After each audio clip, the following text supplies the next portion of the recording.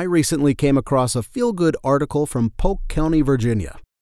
6 inmates in a local prison there were praised after helping a sheriff's deputy who had passed out during a work detail maintaining the grounds at an area cemetery.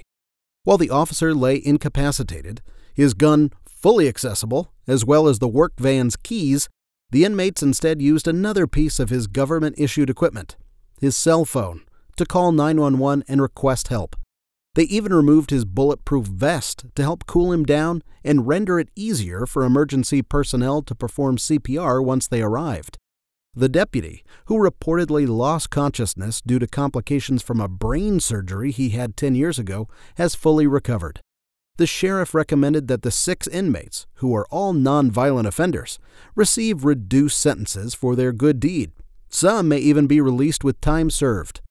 In the meantime, the department threw the 6 men a pizza party in the park, complete with homemade desserts from the family of the officer they saved.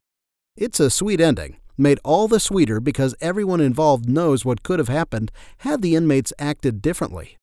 One of the inmates, Greg Willems, said, "When that happened, in my opinion, it wasn't about who is in jail and who wasn't. It was about a man going down, and we had to help him."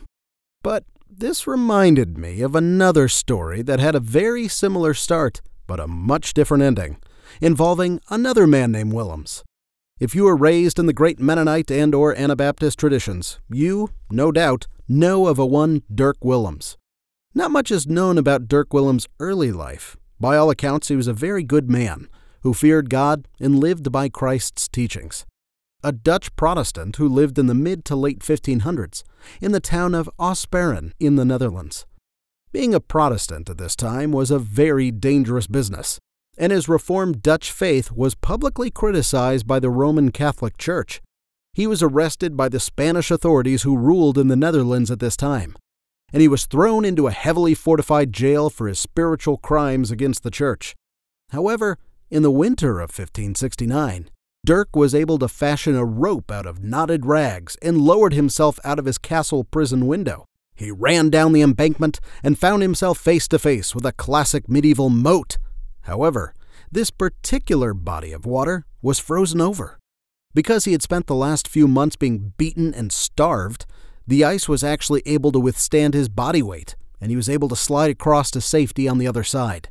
However, much like Moses crossing the Red Sea with a horde of Egyptians racing behind him, one of the guards saw Dirk's daring escape and chased after him. However, having not been starved himself, his weight was too much, and he plunged into the icy water. Dirk, ever the righteous man, stopped at once and ran back to the moat and dove into the icy water to help the drowning guard. And help he did, pulling the guard ashore and saving the man's life. But there would be no pizza party for Dirk. He was immediately rearrested, and within a week was burned alive at the stake. Still to this day, the residents of Osparen regard him as a folk hero. They even named a street after him, and he is regarded amongst the most valiant martyrs in the Mennonite and Amish traditions. But it does go to show that rarely does a good deed go unpunished, unless, of course, there's pizza.